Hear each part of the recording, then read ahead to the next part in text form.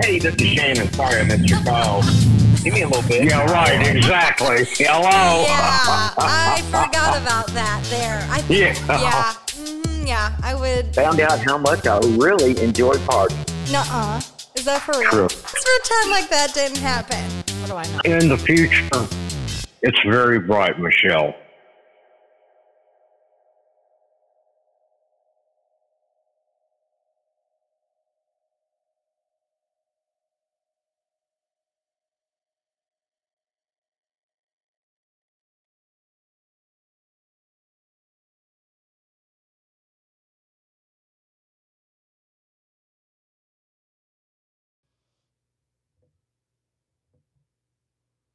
Hey everybody, welcome back to Blonde Girl Behind the Scenes. Okay, have you ever wondered how Brian the Carpenter got his name? Buckle up, because that's right, he's joining us, and we're about to find out the answer to the million-dollar question everyone is wondering. All right, are you ready? Let's get him dialed in here.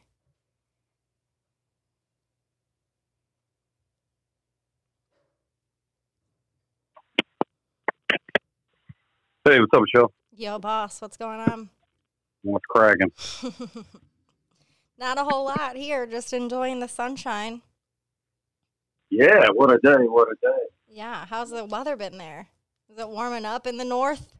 It touched 70 degrees today. What? 70 degrees? Dude, 70 degrees. that's like getting a tan weather up there. I'm telling you. It was 85 here today. Won't rub it in. I kind of have a sunburn. Where are you living? North Carolina. Oh, I like Carolina. Yeah, Lake Norman. So it's Yeah. cool. It's cool. Apparently the fishing's on fire here. I don't know. I don't get out much, but that's what I've been told.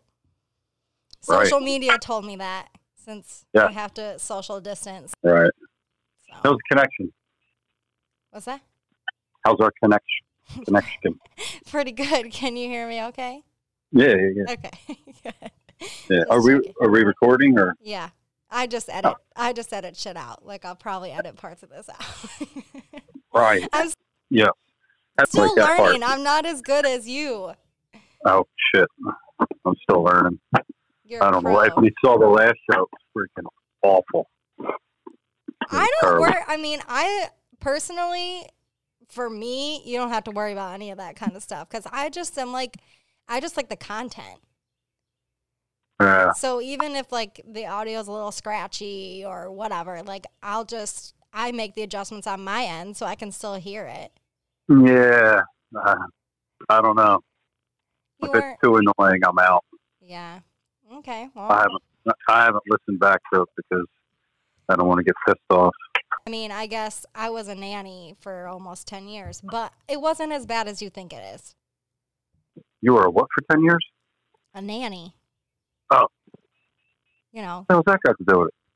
I'm just saying, people that deal with kids can deal with a lot of annoying things. Oh, okay. I mean, come on, my adult children are just as bad half the time. It's not that bad. Yeah, it is There's what a couple it is. problem children there. Problem children. They like flock to me. I don't even know what it is. It's like a bad juju's or something. I got the short straw. Yeah, you got Watson. Good Oh, Lord. I love him. He needs a lot of help. Just needs some You ain't help. kidding. Yeah. So. Dr. Watson. Worldwide. Sometimes I regret that Cody Meyer gave him that name, and I made it a little bit too much. I'm like, how do you? Went to his head. Yeah, like how do you take that back? I don't think you can take that back. Like you just have to. Got to roll with it. Got to roll with it. Roll with Keep them humble. Bop them on the head when they need it the most. So. Right. All right. That's right. Well, chat with me. I know we kind of already have talked about your story, but let's talk about it again. What I Did on My Summer Vacation by Brian Stockl. Yes, 1992. Yeah, at least. Where were you then? 1992. Think about it. Where was I? Where was I in It's just a 1992? random year, but where were I you? was 2 years out of high school. Working? Yeah, yeah, Oh yeah. yeah. Probably doing tile, working for defolice installations, doing tile work and learning the tile business, and did that for a handful of years until I got tired of just doing tile every single day, and then went and started doing carpentry, hanging cabinets, and that kind of stuff, which I had already been doing Right. during school. So anyhow, What do you like better? Hanging Uh, tile, hanging no, cabinets, doing tile. I don't like any of it right now. I'm tired of all of it, but I'm really tired of tile. Yeah, that's a tough one. Yeah, it's just, I don't know. I'm over it. Done it. Been there, done that. Moving on. It hurts. Hurts the body. Oh, I can imagine. So, I can Yeah. imagine. Okay, but for real, let's talk about it. All right, let's talk. You were born. I was. Born with fishing in your head. Yeah. Yeah, I would say that's accurate. Yeah. Okay, so when let's, how do I want to start this for you? Because I know there's so many different areas I can take it to. You were born. Let's start there. you were born. I was born in an ambulance in a blizzard. The blizzard of February 1972. The ambulance didn't make it to the hospital, or I didn't wait. I was born in the parking lot of the hospital in the ambulance. Nuh-uh. Is that for real? True. True. That's what I'm told. That's what I'm told. I don't really remember it, but that's what I am told. That's like my uncle being born in the toilet. That's that's some real creepy things for your mom. Like that's like yeah. Well, traumatizing. Yeah. Well, I want to know about this uncle. That's what we've been told. He says he doesn't remember it, but my cousins and I have been talking about it for years. Uncle Roger was born in a toilet. Like, oh my God, where do you live? Dearborn, Michigan. 1950 something. 50. Wow. 1952. Whoops! I think I had the baby. Yeah, really. I mean, he's like, no, I wasn't. And we're always like, yeah, Roger, that's the story. Like, I don't know. Oh, it's definitely the story. Yeah, that is definitely the story. Yeah, interesting. Wow. Okay, so you were born in the back of an ambulance. That's pretty. Yeah. That's shout out to your mom. Like that's shout out, yeah, and the ambulance people and all that. Yeah. Yes. I'm here. You are here. Still. Yep. Thankfully. Born in an ambulance. We love that you're here. So then you went to school. Talk about when you started fishing. So you want to get into, yeah, so. I'll talk about whatever you want to talk about. Yeah, I don't know if I can pinpoint like exactly the first time I ever went fishing. But I know my mom had taken me, and my mom raised us, single mom. So I can remember when I was really, really little, a couple of times going away down to the shore, and my mom taking me down to the pier to go crabbing and fishing, and that's all I ever wanted to do. Like, that's once we were there, that's where I needed to be, and I just remember always being drawn to the water. Always that's where I need to be. It's what I wanted to do. If we went walking, there's a lake. I had to go to the lake and turn over rocks and try to catch frogs and turtles. That was just, just kind of drawn to that. So, and the only reason I like bring it up that way is like, I know in today's age, you got YouTube and you got these really popular and influential YouTubers that get kids into fishing. You got my buddy Ike, who's through all his work with the Ike Foundation and everything else that he does, and the guy that stands the longest in line after every weigh-in or every event signing autographs, especially for kids. He's gotten so many kids so pumped up for fishing. And the fact that he acts like a kid.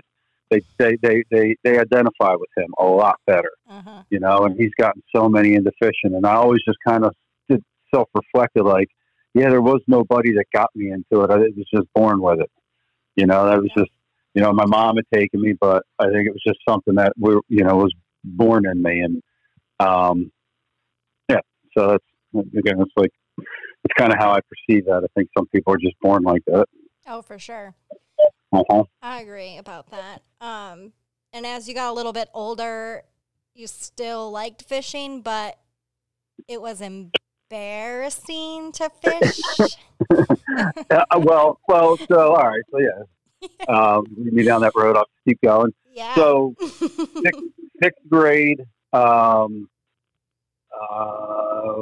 we all, you know, in my town, we all went to the middle school was sixth grade. That's where I ran it, you know, where I met Ike for the first time. And I don't know how we figured it out, but we figured out we both liked to fish. And it was myself, Mike, our buddy Tom, and another guy, Dave, who's actually on the show, Dave Brodzik. And I don't know if you got to meet him at the Classic this year, Michelle, but Dave was there for his first time. The Stormtrooper. That was his first time ever at the Classic? That is correct. Wow. Yeah, he's That's hard awesome. to get out of the house sometimes. Yeah. But so the four of us, all, you know, and I had already known Dave and Tom because we went to a different grade school, or we went to the same grade school. Mike went to a different one, but middle school we all met up. We all found out that, you know, that fishing was our thing. We all loved to fish, and we also played hockey, so we kind of had those two things in common, and became real good friends, and, you know, started going out fishing together. And, you know, back then it was either you're riding your bike somewhere, you know, we had a crappy little lake in town that we would go to, or down to Bear Ass Beach and catfish or catch eels, catfish, whatever's out there fighting. It's a tributary to the Delaware. Or we would get our moms to, you know, and it's funny, we were all, me, Dave, and Mike, all pretty much raised by single moms. So it was, you know, and they all worked 9 to 5, 40 hours a week. Mm-hmm. So it was a matter of getting one mom to drop us off and another mom to pick us up. And that was kind of the deal we were on. And I can't even imagine, you know, what these ladies did for us. It was incredible. I mean, working all week, and then they got to come home, and we had them driving us like 25, 30 minutes away, like really pretty far. I know my wife wouldn't do that for these kids. Yeah, hell no. And drop us off with no cell phones, no pagers, no GPS, no nothing. And we're talking about 14, 15, 16 years old, dropping us off 25 minutes away. That's a lot of towns away in New Jersey. Yeah, that's your moms far. are pretty brave for that, considering Ted Bundy was like a thing right before. Yeah. Yeah. Well, I mean, it's you know, there were just different times. You know, we weren't as petrified or on lockdown as we are now. Mm-hmm. You know. Yep. But anyhow, and they'd drop us off, and one would drop us off at 4, and the other one would come pick us up at 7 or 8 or whatever. We would just be there all day, and we'd get in their cars full of mud because we're out there, you know, with beat up, you know, sneakers on, wading in the water up to our chest, and getting out of the water covered in mud and leeches and everything else. And yeah, but that's what we did, man. And and you had mentioned the embarrassing part. Yeah. I mean, that was the other aspect. And I mean, that went all the way through high school, you know, even after we were driving, like, I don't know what it was. Did you watch Stranger Things? No. You never saw Stranger Things? No. Should I? All right. Well, for your listeners that have, if you watch Stranger Things, you get a good vibe for how people were in the 80s, how and 90s, how much we were dickheads. Okay. You know, like just ball busting, nasty. We were rude, man. Anyone that says, you know, oh, these kids of today, stupid, you forgot. We were a-holes back then, and these kids are so much more adjusted and smarter and everything else. But that's my opinion on that. Okay. But yeah, like it's just like you were afraid to do anything uncool. You know, I think you can own things a little bit more and not get not get teased or get your balls broke about it nearly as bad as back then. Yeah. You know, these days, and it was deemed uncool. You know, whether we weren't man enough to own it, or I don't know, but we kind of kept it to ourselves. Mom would drop us off at, you know, maybe a certain lake is kind of in a more populated area, and like, all right, they'll get out, sneak the rod out of the truck, the car, look both ways, run across the street, and duck into duck behind the woods or whatever to avoid detection. That's some God forbid, you know, the hot chick was, you know, in her mom's car on her way to the mall and would see you with a rod in your hand. That's some pretty elaborate ninja skills to try to hide your fishing rod. Yeah, and this one, I think it was junior year of high school, we had this one history teacher that had a board up in the back of the room where he encouraged everybody to bring their prom pictures in. So all the girls, you know, and their dates, they brought their prom pictures in and put it up on this board in the back of the room. And everybody's looking, you know, just big giant jersey hair and their prom dresses, and everybody's all fixed up and putting these. And we brought in a picture of Tom, the other buddy, holding a bath. It wasn't even a good one. It was like a 10, maybe 12 inch. And he's got these big sunglasses on. Big back in the day, looked like Terminator X sunglasses and no shirt on. And we put that on the board. And God damn it, that was the funniest thing we ever did. I don't know. It's just so humiliating to do that to him. No shirt on, holding the fish. I remember just sitting in the front of the room looking back as the girls going back and like, oh, look, he's got a fish. It's not Poor even a big guy. fish. You know what I mean? Like, why? It's not even a big one. Why did he put that on here? That's what they would say now, right? Like, look at that dink. Uh-huh. That's funny. So I don't know. It was to us at that moment because we were busting our buddies' balls. So poor guy. He probably was traumatized from that. Yeah. Did he go to prom? Like I said, I don't know. I don't know if he did or not. I know. I never did. No, I never did either. Prom was, I don't know. I guess I was a rebel for not going to prom. Didn't seem that cool to me. You never eat, registered you for dance, you can have some beers, even though you're not legal to have some beers, and then you after party. Like I was like, cool. Nah. I went and got a tattoo instead is what I did for prom. Oh, my God. My parents were like, you're not doing that. My dad said okay. My mom said no. And then when my mom found out my dad said okay, she was like, okay, then I'll take you. I'm like, all right, cool. Oh, wow. Prom, 2007. 2007. Yeah, that was. Prom wasn't that cool. Okay, but you didn't go to prom, but then you graduated. Yeah. Yeah, I actually moved out to, after my junior year of high school, I moved out to Nevada. Really? And, yeah, well, I went out there over the summer to visit my dad and stayed out there for a month or something over the summer. And I don't know, woke up one morning and said, I ain't going back. You know, like, I think I want to, yeah. Well, some of us were being assholes and getting into stuff. And I was like, you know what? I'm not going back to that. It was getting out of hand. And I saw, you know, some buddies of mine, not Mike. Mike always had his head on straight. You know, if people have to learn lessons the hard way, Mike already sees it coming and doesn't go that route. You know, it's just a funny thing about him, and it's always been that way. He's always sniffed out the danger and got out of there before it came, or something like that. You know what I mean? He's got those spidey senses. Yeah, he was always the one that dipped out of the party 10 minutes before the cops kicked the door in or something. Dang. You know, Sure, and found a $20 bill on his way out. That was Mike. That's 100%. just the luck part of the spidey senses. Yeah, he definitely had that. I swear, I can't tell you how many times just walking, you know, because we always used to walk a lot back and forth across town, and there'd be like a line of 5 of us walking on the tracks, and 4 of us would step in dog shit, and Mike would find a $20 bill. And this is like, this is how it was. Come on, man. True story. Oh, man. Yeah. But what were we talking about? You went to hang out with your dad, and you Oh, were yeah, going to yeah, come yeah. back.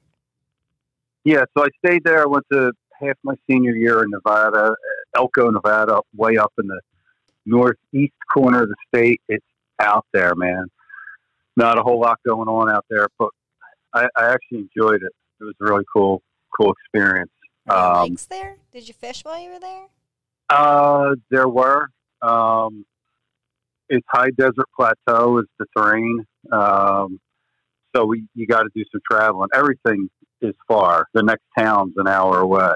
Oh, wow. When you want to go do some serious shopping, you're driving 4 hours to Salt Lake City, Utah, or Boise, Idaho, or Twin Falls. Something. But it was, you know, everything was just a lot further away, bigger distances, and you know, there were some lakes, the Ruby Mountains. We were near the Ruby Mountains and things called the marshes. Okay. Oh my God, it's this maze of these standing tules, and you could get lost in there, like really? Seriously lost. And yeah, I can remember going up there and fishing and catching 100 bass. You know, I don't remember them being much bigger than 13, 14 inches, but it was all day long, man. It was a blast. We did that once or twice, and even had a fish fry, which cool. is sacrilege now, but you know, in the right situation, I don't have a problem with it. But I'm also catch and release. You know, it's a situational thing. There's not a right answer for everybody. That's right. And hey, you were having fun too, so who cares? Yeah. Right. Yeah, but and then halfway through that year, my dad took a new job, and we moved to Littleton, Colorado. So I spent half a year in Elko, Nevada, and then moved to Littleton, Colorado. Finished up my senior year of high school there, and then came back to Jersey after that. You didn't like Colorado that much? I did not. Okay. I did not. Did I ever tell you that? No. Okay. I was just curious. No, I have an opinion on the place. I didn't care for it. I thought the people were kind of stuck up and phony. Just, I don't know. You know, when you come from the Northeast, coming from Jersey, I got decaf Ricci's on. I got wearing a leather jacket. You know, I might stick out. You know, I didn't go out there to stick out. Leather jacket. Hey, forget about it. You know, probably had a rat tail or something. You know, but went to Nevada and it was cool. Whatever. Yeah. Everybody there was from somewhere else, so it was all good. Okay. Made tons of friends. We had a blast. Had good times. Got in a lot of trouble. It was awesome. Go to Colorado and it's just like if you didn't wear a fluorescent, you know, orange and red ski jacket and every third word was sweet, dude. Like you just kind of got shunned, and I was like, you know, I don't know. Yeah. I don't know. The other thing is, I don't know if I should go down this rabbit hole, but there was this kind of you can edit this out if it don't fit what you want on the show, but I'll go off on it anyhow. Okay. When Columbine happened, I remember where I was, and I remember my exact thought at that time. Mm-hmm. And Columbine was at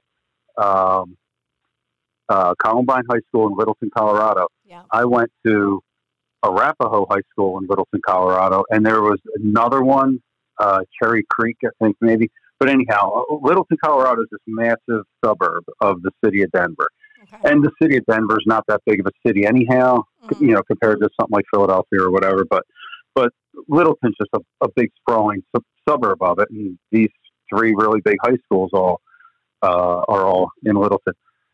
So I didn't go to Columbine, but I went to Arapahoe, and I feel like the vibe was very similar to what I experienced when I went to Columbine, went to Arapahoe. And remember when I said how people kind of shunned you and they were a little bit kind of phony. And well, what was the motivation behind those kids that shot up that school? Right. Well, one, they were probably mentally off, they're, but and I don't know too much about their profile, but they were also kids that were, kind of shunned and made fun of, and they formed their own little group, right? And that happens. Like I said, we were assholes too, and we busted a lot of balls, and but we also got in a lot of fights, right? And that's a good way to get some of these things out. That's a good way to check a bully. That's a good way to if I'm being an a-hole and you don't call me on it, I'll probably continue to do that and torture you. But you call me on it, it could stop it, and that didn't happen in Colorado. That was, it was all kind of, hold me back. It's a real different kind of vibe. When I went to school in Triton, there was a lot of fights. Kids got it out. When I went to school in Nevada, there was a ton of fights. It was like the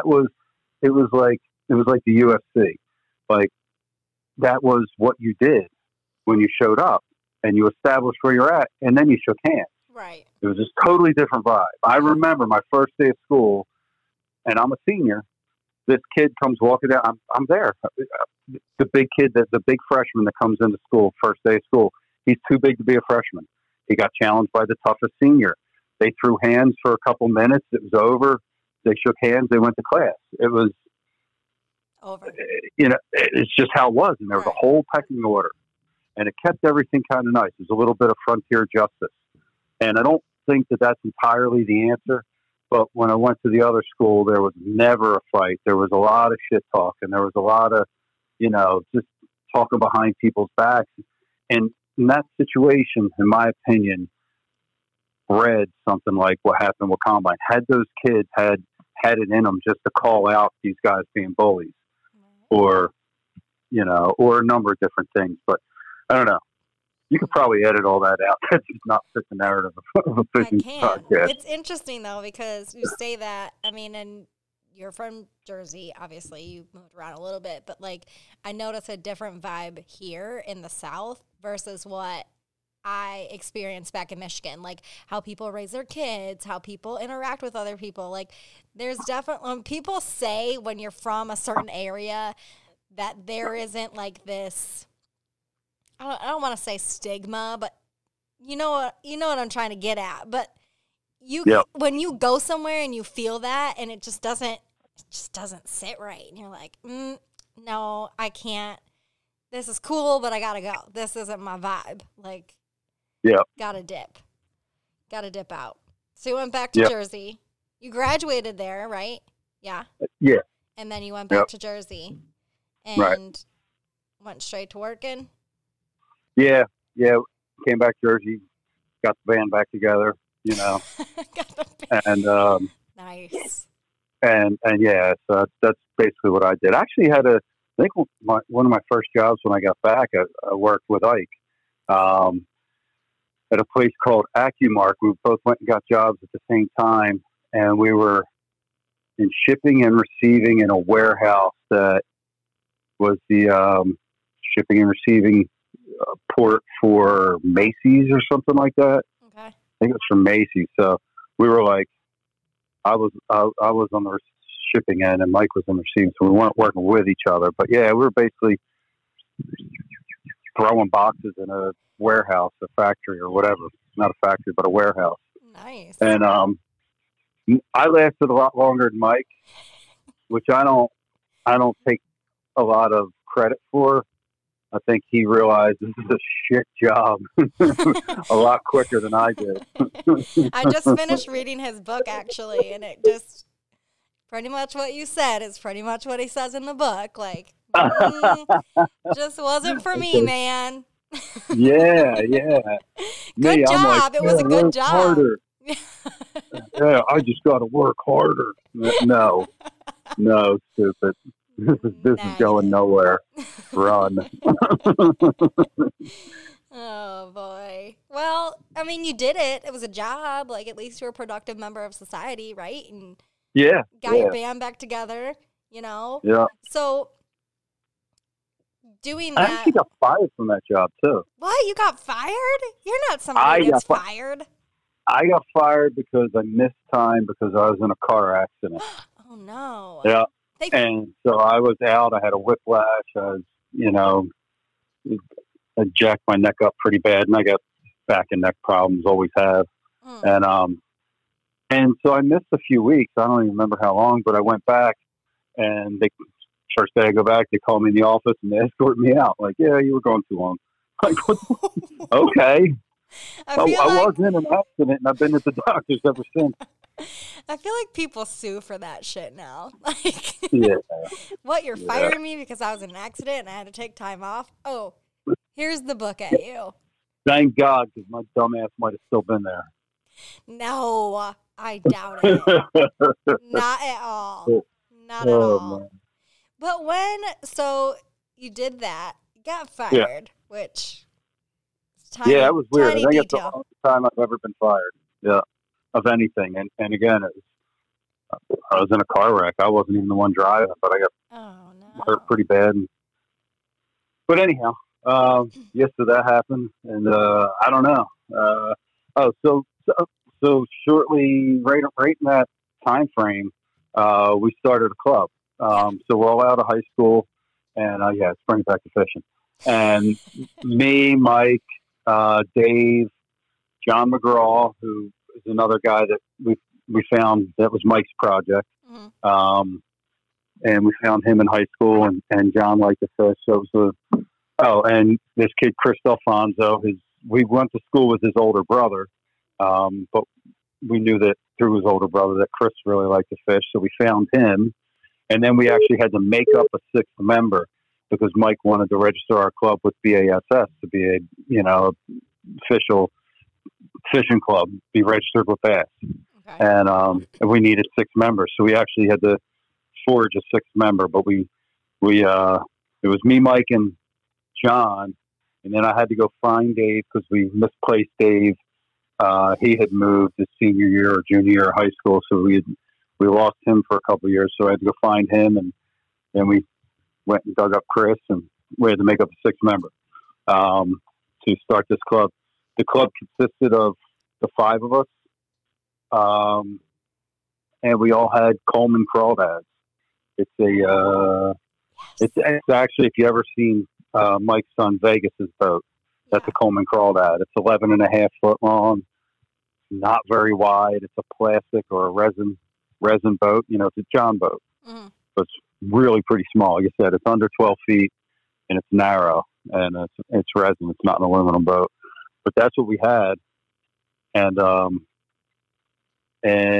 we kind of pimped them out, which is cool. There's this huge, this big movement these days. You see Facebook pages like Tiny Boat Nation's got 50,000-60,000 members on it. Mm-hmm. Decked Out John Boats is another one down in your area, Michelle. Mm-hmm.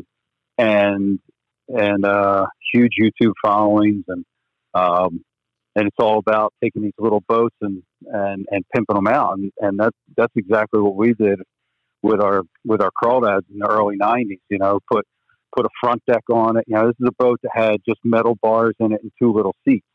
We tore all that stuff out, framed it up with a front deck, opened up hatches underneath you, had a pedestal seat, a foot control motor on the front, little drop down section in the middle, and then a back deck. And in the back deck, you had your battery storage and a kicker motor, another electric motor, because Jersey's all electric. There's a handful of places that you can put an outboard, a couple that are unlimited and a few that are 9.9 horse max, and everything else is electric. So that was our rigs, man. We were all learning off each other on how to pimp the boats out and rig them up, and so it's cool. Carpeting, the whole deal, and yeah, that was our club. And over the next, I don't know, handful of years, the club grew, and we got up in the 20 members or so, and club still exists to today. I haven't been a part of it in probably 15 years, but Mike, it was a good place, and the our motto, our credo for the club was start to be a better bass fisherman today. Learn to be a better fisherman today. So our club wasn't just predicated on having tournaments and competing, which a lot of clubs these days are. Right. We were, our foundation was to try to make each other better. That was what we wanted to do right out of the gate. And there weren't a lot of resources to learn how to fish. We had each other. There's Bassmaster Magazine, there's Field and Stream, there's a few other magazines and things like that. And then you had your Saturday fishing shows to learn these things. And then it's basically, see somebody throw a jig, go out and try to figure out how to pitch a jig and how to tune your bait caster to be able to do it and not backlash all day. So, we used each other to learn and to get better. And, our format, we'd have 2 tournaments a month or whatever, and 1 meeting a month. And at every meeting, we would talk about the tournament. It's one thing you go out on a body of water and you fish all day and you learn what you learn. But if you got 6 people doing it, 5, 6, 7, 8 people doing it, and then you all come back and you compare your notes, well, now you can really figure stuff out. Right. Well, I did this, well, I did that. Well, this didn't work for me. Oh, well, whatever. But that's how you really start to learn. And so that really quickened the learning curve for us, and especially, it was a training grounds for Mike. Yeah. But that's what I think kind of set us off from everybody else, and that worked really good for a while, and then the competition aspect kicks in. So they don't, the top rod Bassmasters don't share tricks anymore. They just go out and compete. I don't know what they do, because I'm not in the club, haven't been for a long time. But I know even with us, after a number of years, it's tough if you've got money on the line for that Saturday Derby, and you start fishing the same bodies of water year after year. You stop wanting to give up your secrets because, at the end of the day, you are fishing for beer money or something. So it really did work well for a while, quite a while. And like I said, it's not a flawless deal. There's competition and things like that always get in there. But it was, we got tired of getting beat by Mike, pretty much. So. Well, I mean, somebody's got to take all your money, right? Yeah, he definitely. And I mean, we all had our turn, but Mike definitely. He was always a little bit better. Yeah, it happens. Obviously, he's got those spidey senses. Second in Angler of the Year. Nice. I think every single year I was in the club. Hell yeah. Yeah, second. I think I finished second in our classic every year too that I fished it. Hey. Second. Second's still great. Still great. First place loser.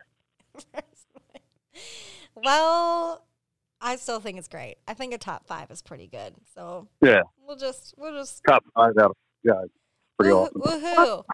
Well, so then speaking of Mike and all the things, how did you get talked into being part of Ike Live? Okay, so fast forward to 20 years later, Mike, and his whole career and everything else that takes off. He just came to me and said, "Hey, what do you know about podcasts?" And I'm like, "Well, I listened to them. I was like, I had just gotten really into listening to podcasts. Rogan's podcast was the first one I really got into, and the minute I started listening to it, it intrigued me. I was like, "Oh shit!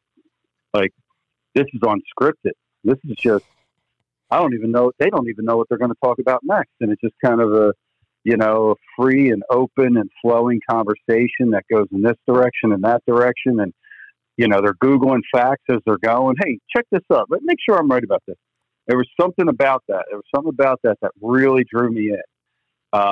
Because I'm very cynical.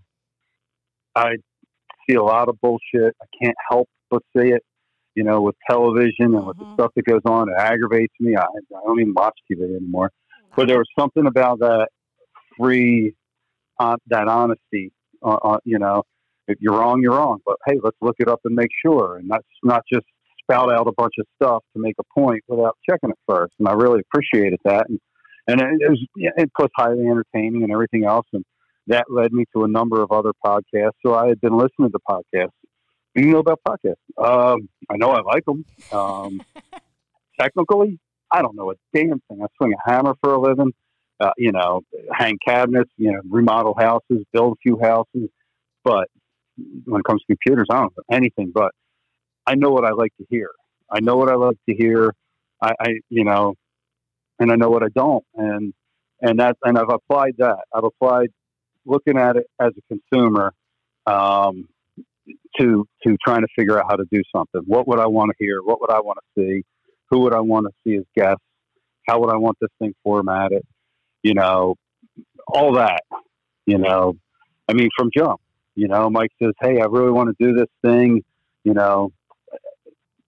I want you to produce it. I'm like, all right, what's that mean? He's like, well, let's figure out a show. So started working on ideas and sending them ideas. And, Mike was very much in the beginning, still leaned heavily towards television and a whole production and segments and, and then this segment, that segment. And, we tried it out for the first, during the first year, we tried a lot of different things that didn't work. And that was a lot, and that was a lot of it, and you got to let the ball. Process. Yeah, you got to figure out what works and what doesn't work, and the segmented thing, it goes against what I was intrigued by, and it was something. But we had to try it. We had to go through the processes of figuring out. Okay, yeah, we're not professional actors, and we can't pull this shit off. And at the end of the day, it's kind of dumb. You can't. No, and you know what? Like, what really opened our eyes as to what we were supposed to be was the after hours. Getting done doing a show, walking out of the studio into Mike's bar, tying one on, and then going back live again. We did that a number of times the first few years. Like, hey, sitting at the bar and we're having a conversation and we're loose, we're drinking, the cameras aren't on, there's no lights in our face. There's no pressure, not feeling eyeballs. And we're just having this conversation. And time again, I'm like, this is what we need to be doing in there. This is the show. Not what we just did. This is the show. This is what I would want to see. This is what I guarantee you, the people that just watch, this is what they want to see. Mm-hmm. They want to see you just talking to whoever was there, Pete, or if we had an in-studio guest or whoever, just freely talking about a tournament, just back and forth in detail, like just kicking it, like bros do, like guys do, not measuring your words too much, but just hanging out. And that's what a podcast in a lot of ways is.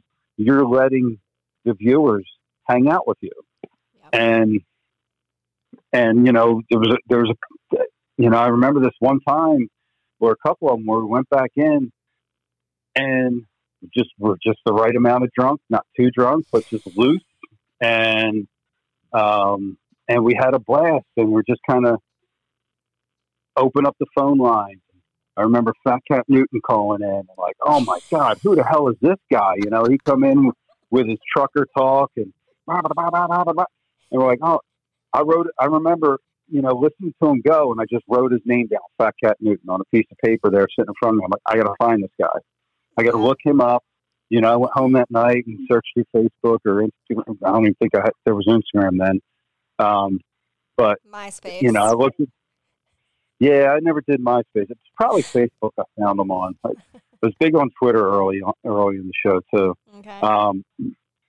But I remember finding them and getting, sending them a message like, dude, you were awesome. Can you come on again? That was great. We loved it. but it also helps show us like what we want to do, and to try to capture more of that. We got done that and we're like, what just happened? That was great. That's what we need to do. Back then we could play music, and I would put up images of the front, of whoever's calling, what I felt like they looked like. If somebody called in with a really raspy voice, I was putting, because again, we're dickheads from New Jersey, but busting balls, but just putting imagery up that might match this caller that I can't see on the other line, and we're dying in the room. The caller don't know what's going on, but they get it. We're just having fun. Yeah, I hope. And we're playing, just playing music, like whatever song, we used to be able to. You can't anymore. Facebook, YouTube. Now that we're on them, they'll shut you down in a heartbeat. But just whatever song you want to go out to, or whatever. So that was a lot of fun, and that's what really kind of showed us like, this is what we need to do. Just again, back to what we thought in the first place. Just make it a hang, and learn how to go in there and be free, be yourself. Right. Not try to be a journalist, like, for crying out loud, Not try to be some kind of professional that I'm not. Be who you are, own it. Roll with it. Yeah, I don't even think being a journalist or scripting a lot of stuff really at this point is what people want anymore either. So kind of, y'all are trendsetters, from your boats to your podcasts, setting trends. I enjoy it, though. I enjoy it. It would be fun to do it every day, you know. And I think we should. Well, I know from jump, like, we should have been going every week, with Ike Live out of the gate.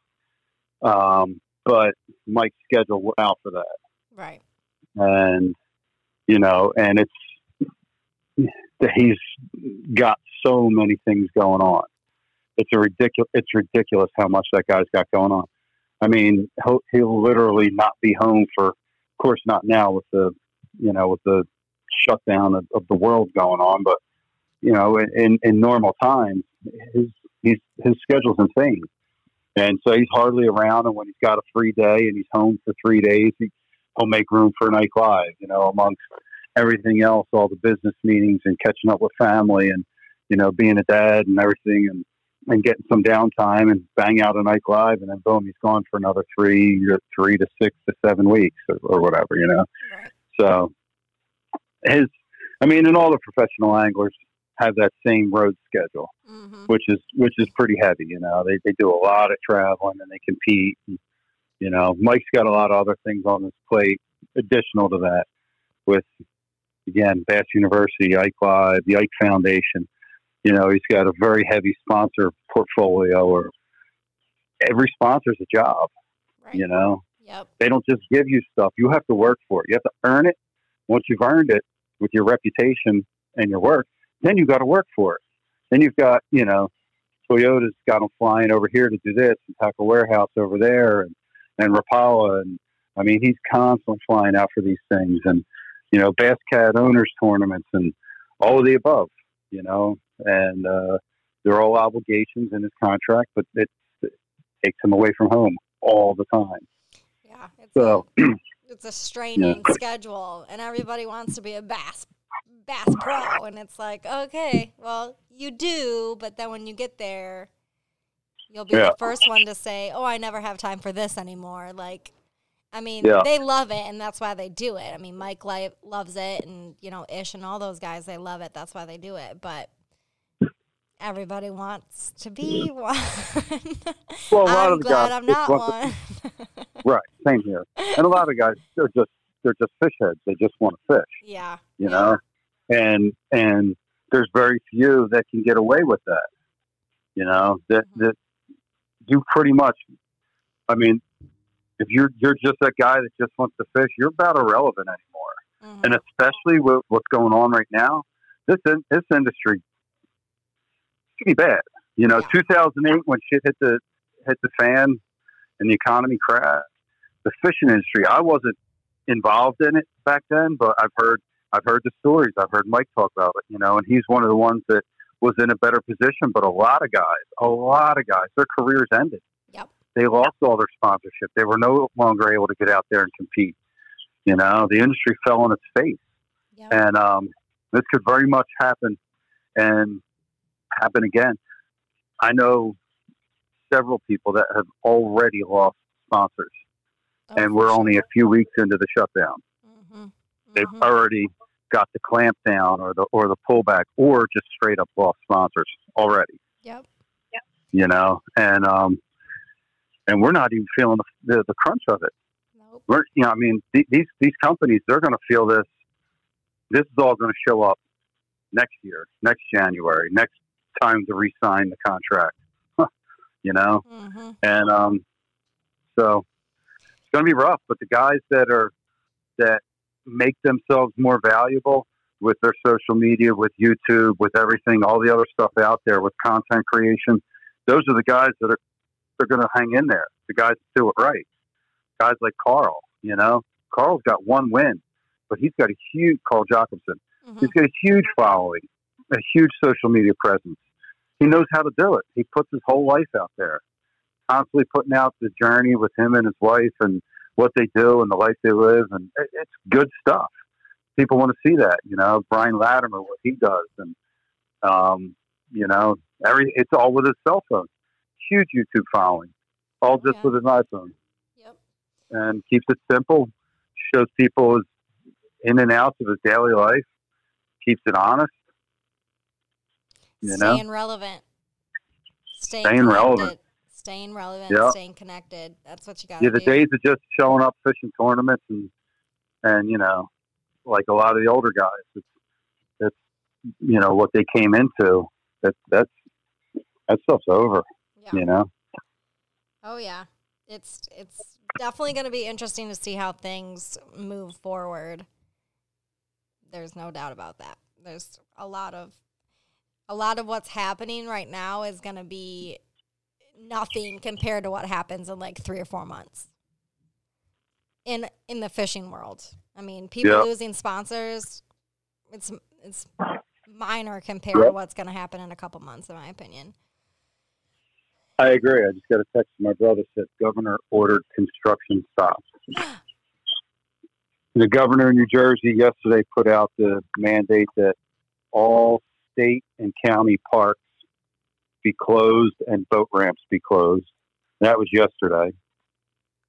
And today he just shut down all construction work. Yeah.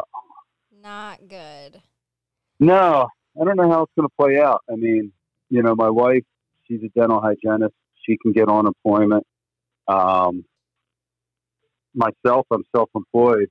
I've never been able to collect. You're not able to collect if you're self-employed. Right. Because they think you would just lay yourself off all the time. Right. Would be awesome. Yes. So allegedly, I'm able to try and collect unemployment. We've tried. It doesn't seem to be working. I don't know if it'll ever work out with that, but if I can't work, I'm at zero income, you know? Right. And that's rough. That's rough. Sure. Yeah. I feel you there. We will make it through, though. Trust me. Yeah. We'll make it through. So you're a contractor. You're a landlord, right? I am. Yeah. Your husband, your dad, your kids are super freaking talented. I can't even stand I don't know how. Michelle, we got so lucky. The youngest is a musician, plays all kinds of instruments. Like, I put up some stuff of him playing the piano. He don't even know how to play the piano, you know. What? But he's taught himself some things. I got a piano that I've got for $10 at an auction, grossly out of tune. But every morning he gets up and walks right down and gets on the piano and starts playing something. That is the most, that touches me in such a way. Like, my son just getting up and got some music in his head, wants to go down and play something, you know? That's crazy. I freaking love that. Love that. He, you know, but the bassoon's his main instrument. That's what he plays. He plays a lot of bassoon. He plays a lot of trombone. Plays the tuba. and sousaphone and marching band and the trombone and the jazz band, and plays a lot of stuff. I mean, French horn, a lot of different things. What is a Gets on the piano. sousaphone? Huh? What is it? What's a sousaphone? It's a marching tuba. Oh, So you okay. see them out on the marching bands out on the field. It's just a different kind of a tuba, big honk, honk, honk, honk kind of an instrument. Nice. So anyhow, yeah, that's what he does, and he also works on them, buys instruments off of eBay, and fixes them up, collects them, sells them.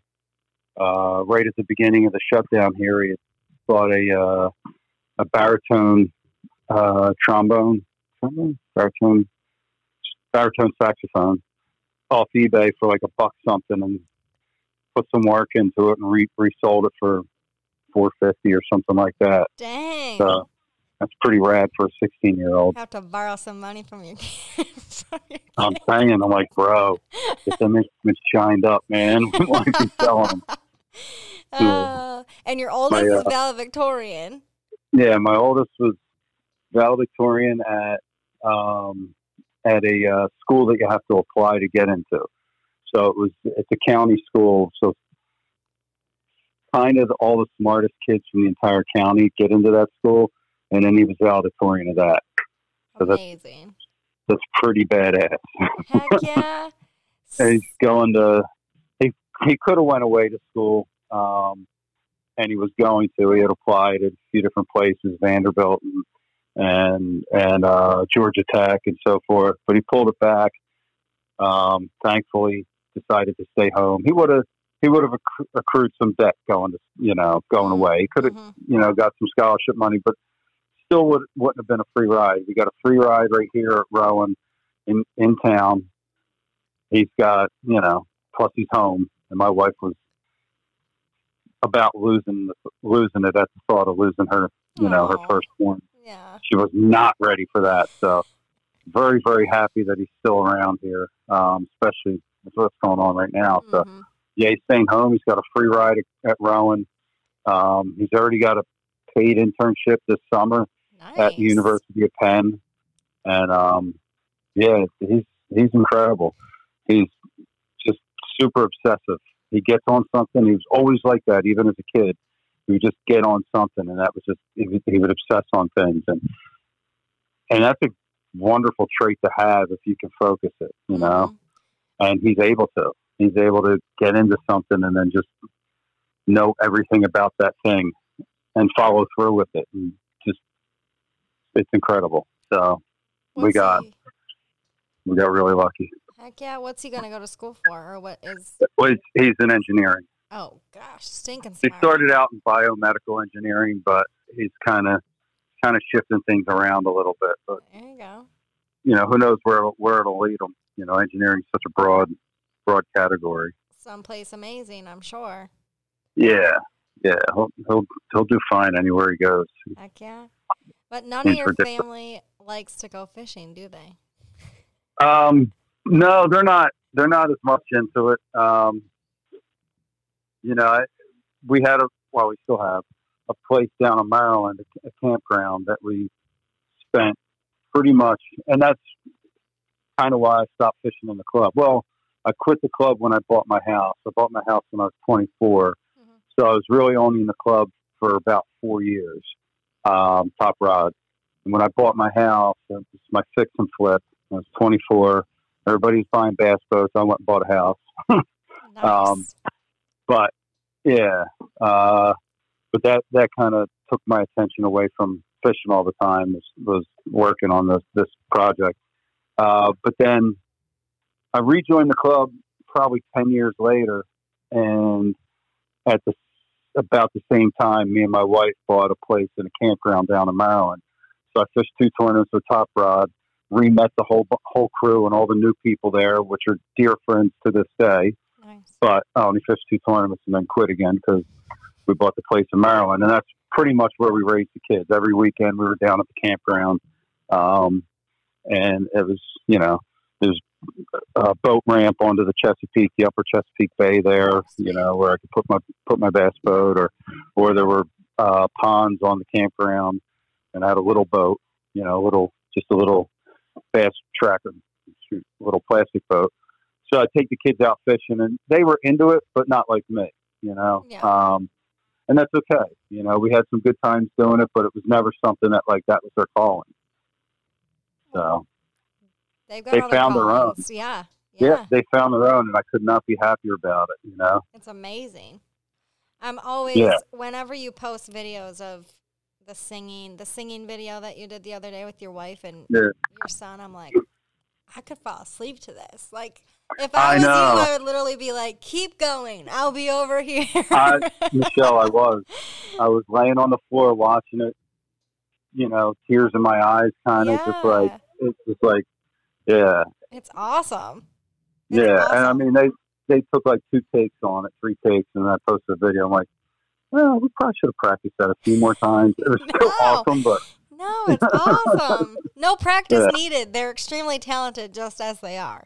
Yeah, let's be real. All right, let me figure this out. Let me figure it out. Yeah, I don't know that I have that much discipline like your son to go down and practice the piano every morning. I would feel like frustrated if I couldn't get something. I'd move on and be like, meh.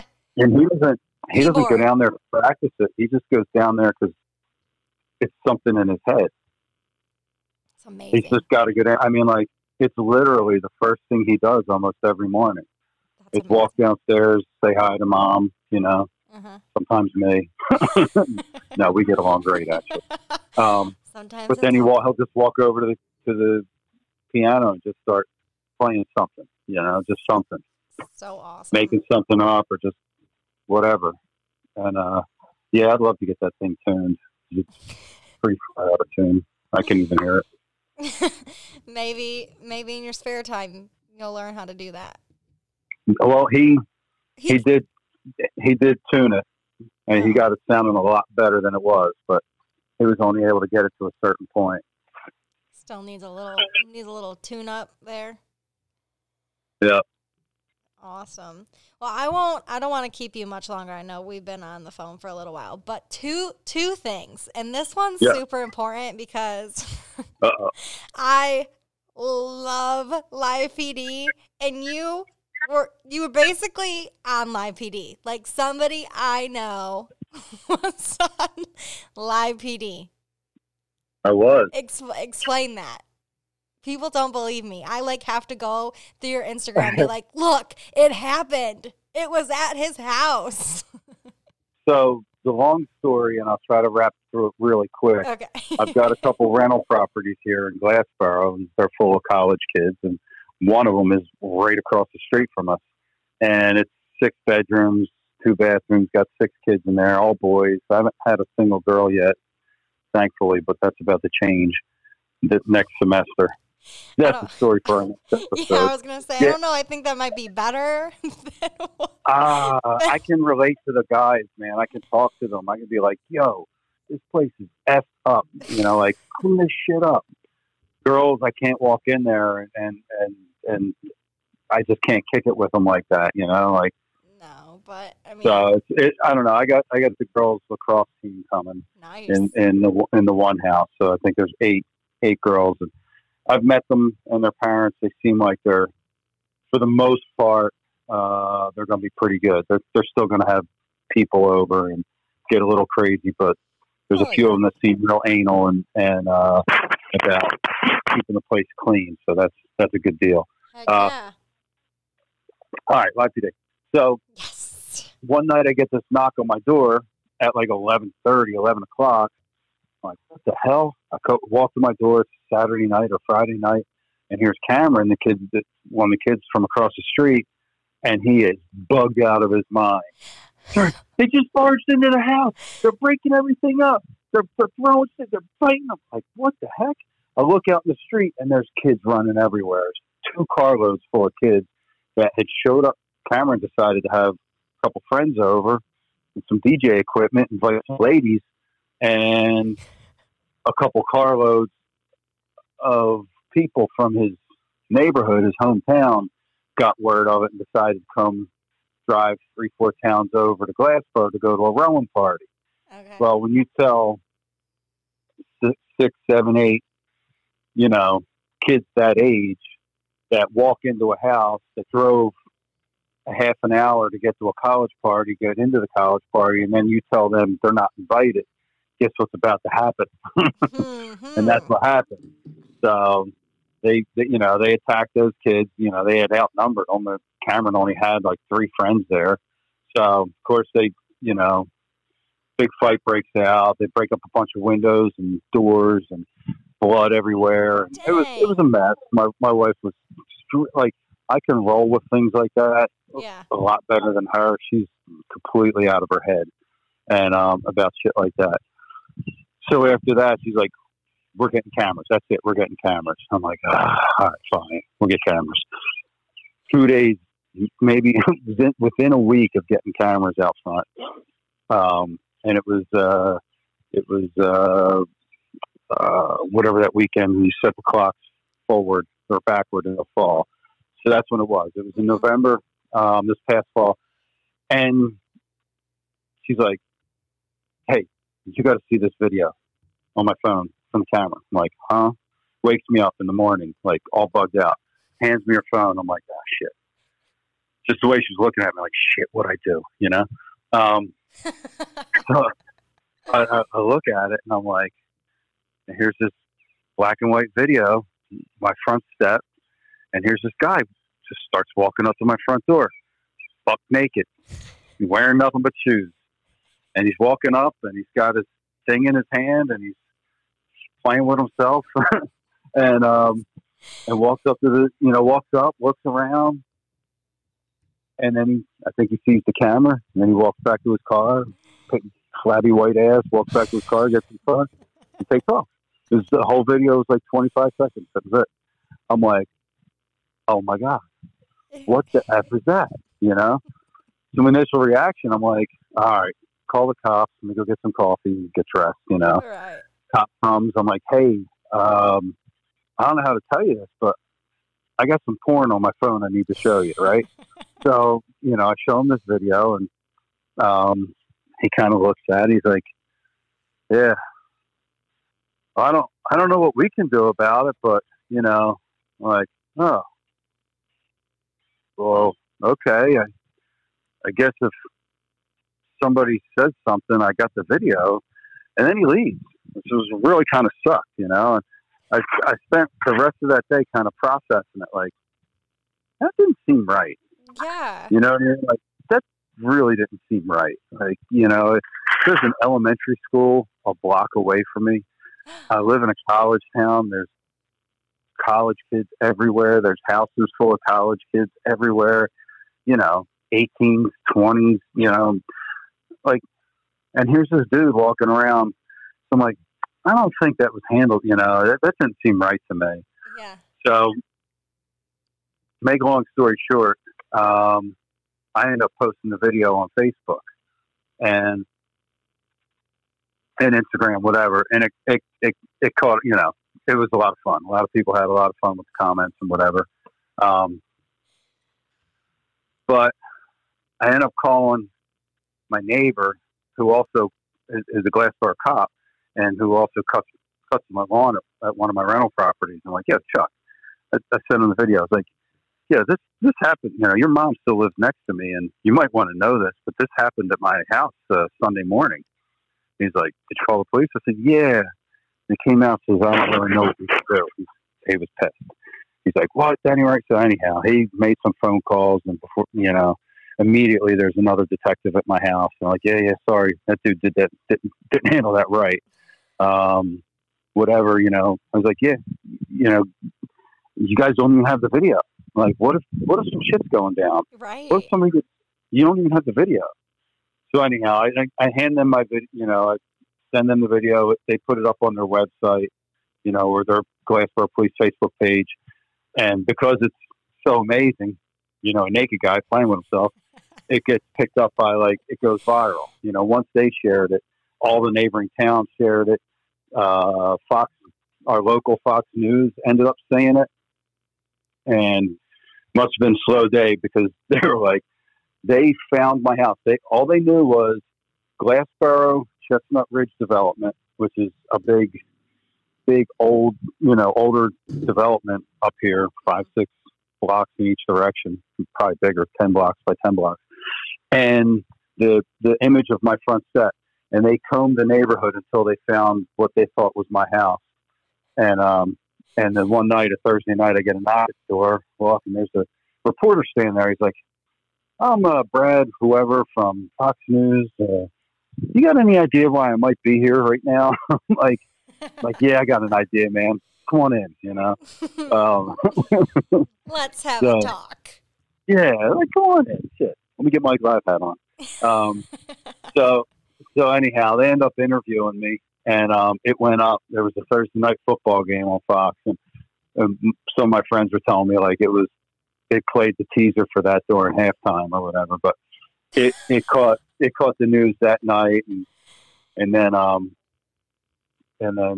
they had reporters back in town the next morning doing follow-up reports, you know, man on the street kind of action. And then I don't know, it's probably a month later or 3 weeks or whatever, Live PD ended up running with the story too. Live PD. I love Live PD. Mm-hmm. It's like a secret obsession of mine. Yeah. That's people ask me to go out on Friday, Saturday nights. I'm like, nah, can't. Live PD's on. Live PD's on. Sorry. I'll be on my couch watching Live PD. Yeah. So long story short, with that, they never arrested anybody for it. They did come back after the Live PD. They did get a hit, a tip, and they followed up on it. And they came to my house with a mugshot of a guy who I think is it, but the car doesn't match up. Oh. And there's nothing else that can tie him to us or why he would be out here. There's like nothing.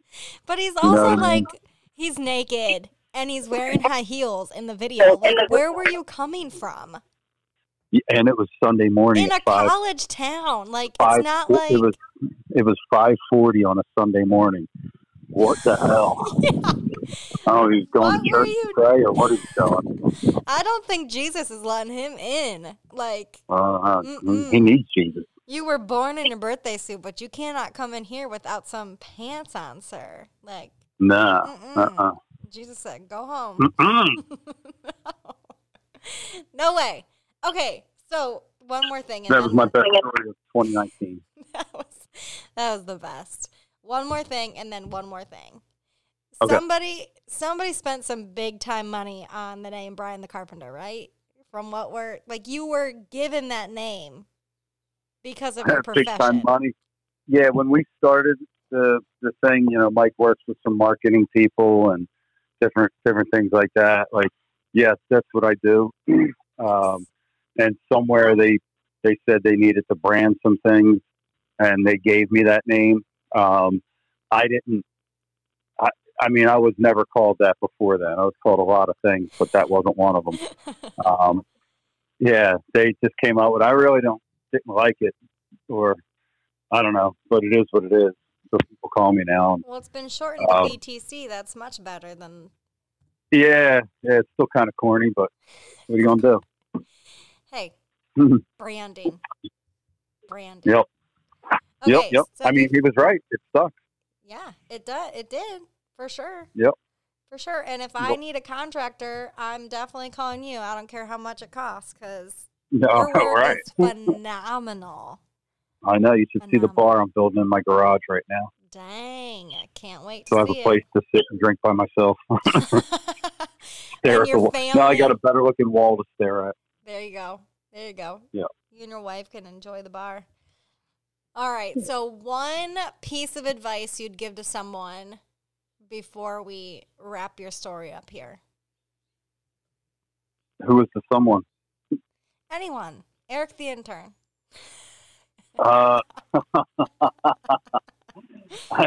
One? I've given Eric, okay, maybe. I've had more father-son talks with Eric over the last 3 years than I did my own kids. Okay, maybe love not. Eric.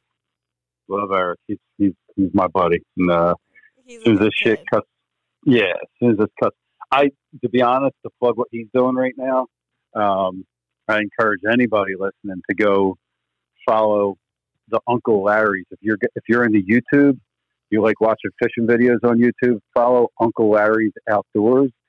It is, in my opinion, the best fishing related YouTube content out there right now. That coming from a guy who doesn't watch anything else. So I take it for what it is. But I absolutely love what him and his buddies are doing. They just get out and fish. And it's 100% real. They, looking on a map, looking on their Google Earth on their phone, finding a blue dot, finding some water, and just saying, let's just go. You know what? We didn't find nothing here. Let's drive 2 hours that way. Over hills, through fields, places that, never heard of, never been to. They don't always catch them, but they do catch them. And it's awesome. Yeah. Eric's editing has really jumped another level. His ability to tell a story through his edits has really jumped. I freaking love it. I love what they're doing. I love his edits. It's outstanding. I wish he was still down here with us, but he had some other things he wanted to roll to. So he found his calling. We still love him and support him, and he found his passion. And he wasn't 100% in on everything here. And for Eric, he can't fake nothing. He has to be 100% in, just to keep keep it all together. So it's working for him, and I would encourage him to continue with that. So there you go. That's for Eric. Keep grinding, man. Keep doing it. Love you. Don't let up. Yeah, it's for all you Eric the interns out there. But I mean, chase your thing. I don't know. For me, it's always been a work harder, kind of a deal. But for some people, they make sacrifices to follow their dreams too. So, that works for people too. But I can tell you, Mike isn't where he is based off of talent alone. He's the hardest working person I know. Everything he's ever done in his life has been goal oriented. It's everything. The college classes he took well before he was a professional angler, geared towards marketing. Everything he did, every time he went fishing, it was geared towards an upcoming tournament or related to that, or everything he did. It's always goal oriented. There's no wasted time with him, no wasted movements, no wasted efforts. It's all towards a goal, towards a purpose. And that's why he's where he's at. I think he's a phenomenal fisherman, but I think there's better out there. There's guys that are, more instinctual and Mike's just there because he wants it more. He works harder, So. For sure. Ain't no rest for the wicked. Is that what they say? That's right. Mm-hmm. Awesome. Well, I appreciate you. That's all I have, unless you got more for... No, I mean, our last show, Sunday night, we had the president of the American Sport Fishing Association on, Mr. Glenn Hughes. We also had Mark Daniels on. I encourage anybody to go back and give that stuff a listen, even if the audio wasn't at its peak level. It was great. But I'm working on that. We've got some hiccups since coming back from the classic. Our classic content was awesome too, man. We got some great stuff. We had some pop-in guests, just some stuff that you could never imagine, could never script. But we had Glenn Hughes on, and ASA is who puts on ICAST, and I don't know about you, but that's about the funnest week of the year for me. I love ICAST. I work my ass off down there, but I get to be around so many cool people. It's a reunion of old friends and all the cool people that, I've met and become friends with in the industry. Absolutely love it. Get to go to Florida for a week, have a great time, work hard, make some money, and make some memories. So love ICAST, and I hope that still happens this year. Mm-hmm. I hope so too. Mm-hmm. It will. We'll be over this hump in no time. Give it a minute. We all kind of needed a little bit of a timeout. I mean, I know it sucks and everybody's kind of complaining and I think you're right, Michelle. I think you're right. my wife has never been more relaxed, and even though she stresses money big time, Sure. and this is a stressful time, the amount of time she's getting to spend at home with the kids right now Yeah. is like incredible. And the amount of times we sit around at night and watch a movie or play a board game and work on a project. Like, I've had this garage for 20 years, 24, 20, 20, almost 24 years. And it was full of construction stuff until this past year. I cleaned it out. I put my boat in here. Now I'm putting a bar in here. I got a whole section in the back for Logan, my musician son. He also likes to work on bikes. So he's got a whole bicycle chop shop in the back where he's, we're having fun. He's taking tires off of this one, putting them on that one. He just got a motor for the one bike. We were mounting it before you called. We were mounting the motor to it, a little electric motor, and, changing the wheels, putting different size wheels on, just making goofy. Dude, last week, he took two bikes and put them together. Took the front tire off of one bike and bolted the forks to the back where the back tire is on the other bike and made a double bike. What do they call that? Tandem? The tandem, yeah.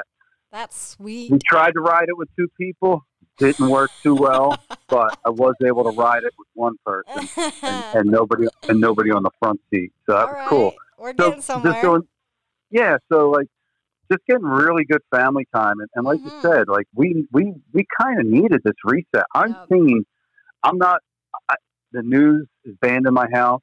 We don't have cable anymore. So I'm not seeing all the negativity that the news is pumping forth. I hear about it from some people. I also clean out my Facebook feed of anybody that's their life. Oh boy. Well, I appreciate you. I'm going to have to do a lot of editing. I'm going to have to learn how to edit. This will be the first one I've had to edit. I suggest no editing. Why? I feel like we needed a little bit of editing. We don't want all this stuff. You do what you want to do. Like Live doesn't edit. And sometimes it may be painfully long, but I don't think it's painfully long. Yeah. Well, you do what you want to do. I'm just saying we don't edit, one, because I'm not spending the time to do it, nor do I know how to do it. And two, because as the consumer, I want to know the whole conversation. Not, if I want to know something about somebody, I want to know all of it, not what they decided, not what the producer or the sponsor wanted me to hear. I want to hear it all. So true. Well, I'm just saying, as a general rule of thumb, that's just how I operate. I want to, and sometimes, there's parts of our show that go way sideways and things that are boring or whatever, but it oftentimes I tell Mike and Pete, like, hey, we're going to stick this out until we get the good stuff. I don't want to cut a conversation short because of the clock. We're not held to the clock. I want them to go until they get what they can get out of the guest. Sometimes it takes a little longer because we're not Barbara Walters over there. That's true. Sometimes it does take a minute. You're right. Well, I mean, I have no sponsors, so I can't really say that somebody's pushing me to have a certain topic. I mean, this one episode was brought to you by the 3 Coronas I drank during. Were you drinking? Corona. It's brought to you by Corona. That's very topical. Yeah, I know. I thought it was very fitting. Apparently, they're not. I think I'm going to have a shot of this here tin cup whiskey. Oh. Which, yeah.